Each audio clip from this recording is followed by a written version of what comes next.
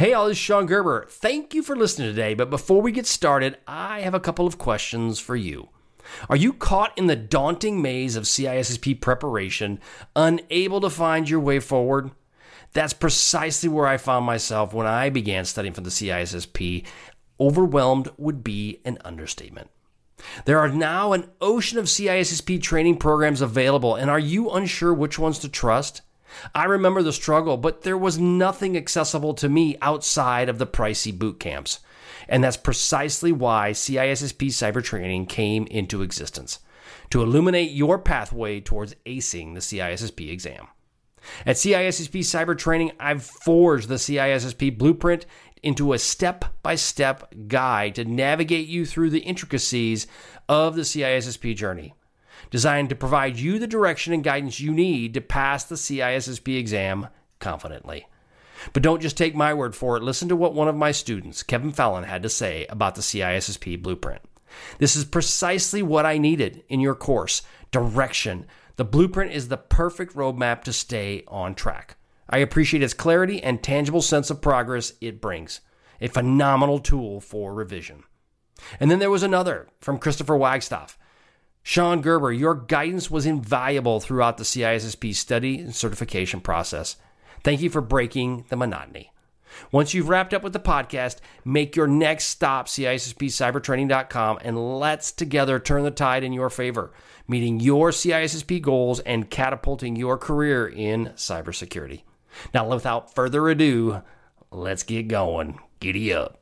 Welcome to the Reduce Cyber Risk Podcast, episode 81, CISSP Exam Questions, Domain 8.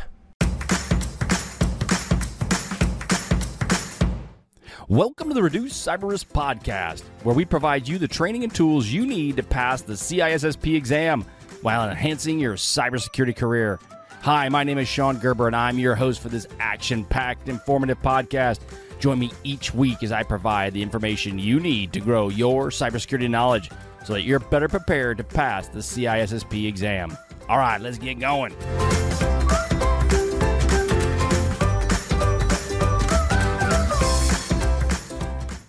All right, good morning, everybody. Hope everybody's doing well this beautiful day.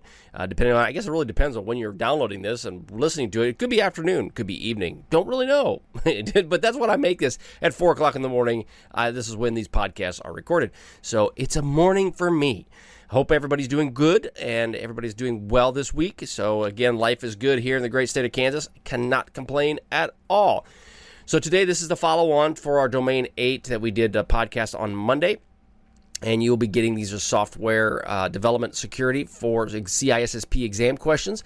And as you're studying for the CISSP and you are cramming for this, the ultimate goal of this podcast is to provide you some guidance around what you should study for the CISSP exam. Again, these aren't questions that are going to tell you what to do and how you should answer them, but they're going to give you a frame of reference when you get the exam on how to answer the questions specifically, because you're going to need that. Again, if anybody tells you I've got the free cheat questions that you can use, don't believe them. You can't. It's just the ultimate goal of these exam questions is to help guide you in how you should properly answer the CISSP exam.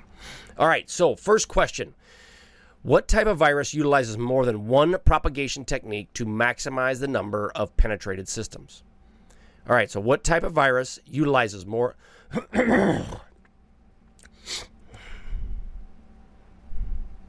All right, what type of virus utilizes more than one propagation technique to maximize the number of penetrated systems? Okay, the question is, again, what type of virus utilizes more than one propagation technique to maximize the number of penetrated systems? A, stealth virus. B, companion virus. C, polymorphic virus. D, multipartite virus. Partite. And the answer is... multipartite virus. A multipartite is multipartite. Multipartite. And I probably just butchered that from an English standpoint. It has two or more propagation techniques, for example, the infection and the boot sector infection, to maximize their reach.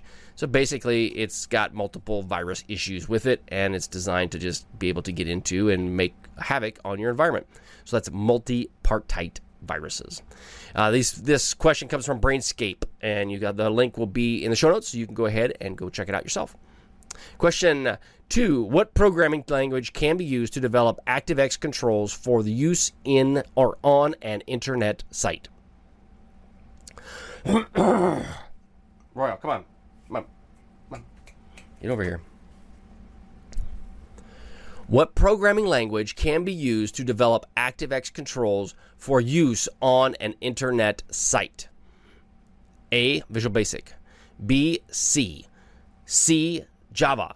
D, all of the above. All are correct. What programming languages can be used to develop ActiveX controls for use on an internet site? A, Visual Basic. B, C language.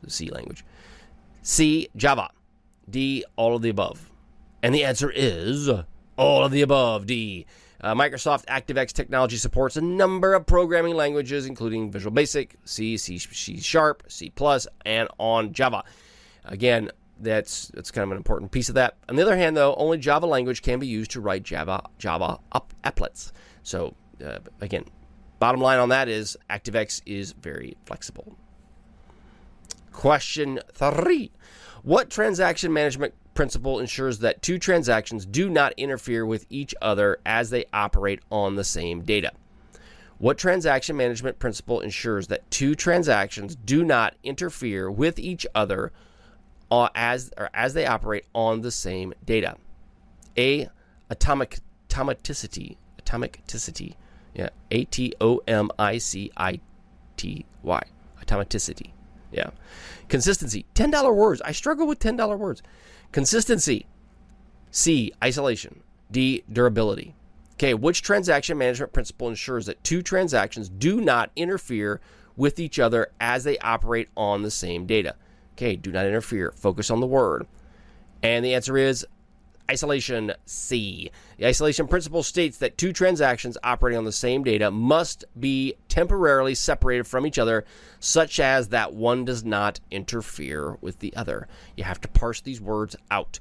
I know it's a fast test, and you got to go through it pretty quickly, but you need to be able to look for keywords to help you with this test. All right, I hope that's all. That's all I have for today. Go to SeanGerber.com. Again, I've got free CISO training that's available only to my podcast listeners. Go to SeanGerber.com and look for CISO training. It's going to be $150. Once it's done, you get the introduction. You get to go there right now and get it for free. Again, though, it's a little rough. Still building it out. But once it is completely finished, it is shut off to everybody, and it'll be a paid product. So you need to go there and get your free gift now. That's like always say, get your free gift. All right, have a wonderful day, everybody. We'll catch you on the flip side. See ya. Thanks so much for joining me today on my podcast. Head over to SeanGerber.com and look at all the free content that I have available for you. There is a CISSP mini course, free CISSP exam questions, podcast, and so much more. It's all available to my email subscribers, so sign up. If you want my personalized CISSP training, purchase my training courses, and I'll be there to help you with your CISSP needs so you can pass the test the first time. Thanks so much for listening. We'll catch you on the flip side. See ya.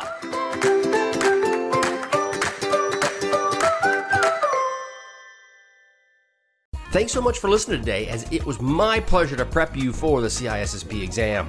But are you interested in some free CISSP exam questions? Head on over to CISSPquestions.com and sign up to join my email list, and you will gain access to 30 free CISSP questions each and every month. That's a total of 360 questions just for signing up with CISSP Cyber Training. You will also gain access to other free resources, so just head on over to freeCISSPquestions.com or CISSPcybertraining.com and sign up today. All right, have a wonderful day, and we'll catch you on the flip side. See ya.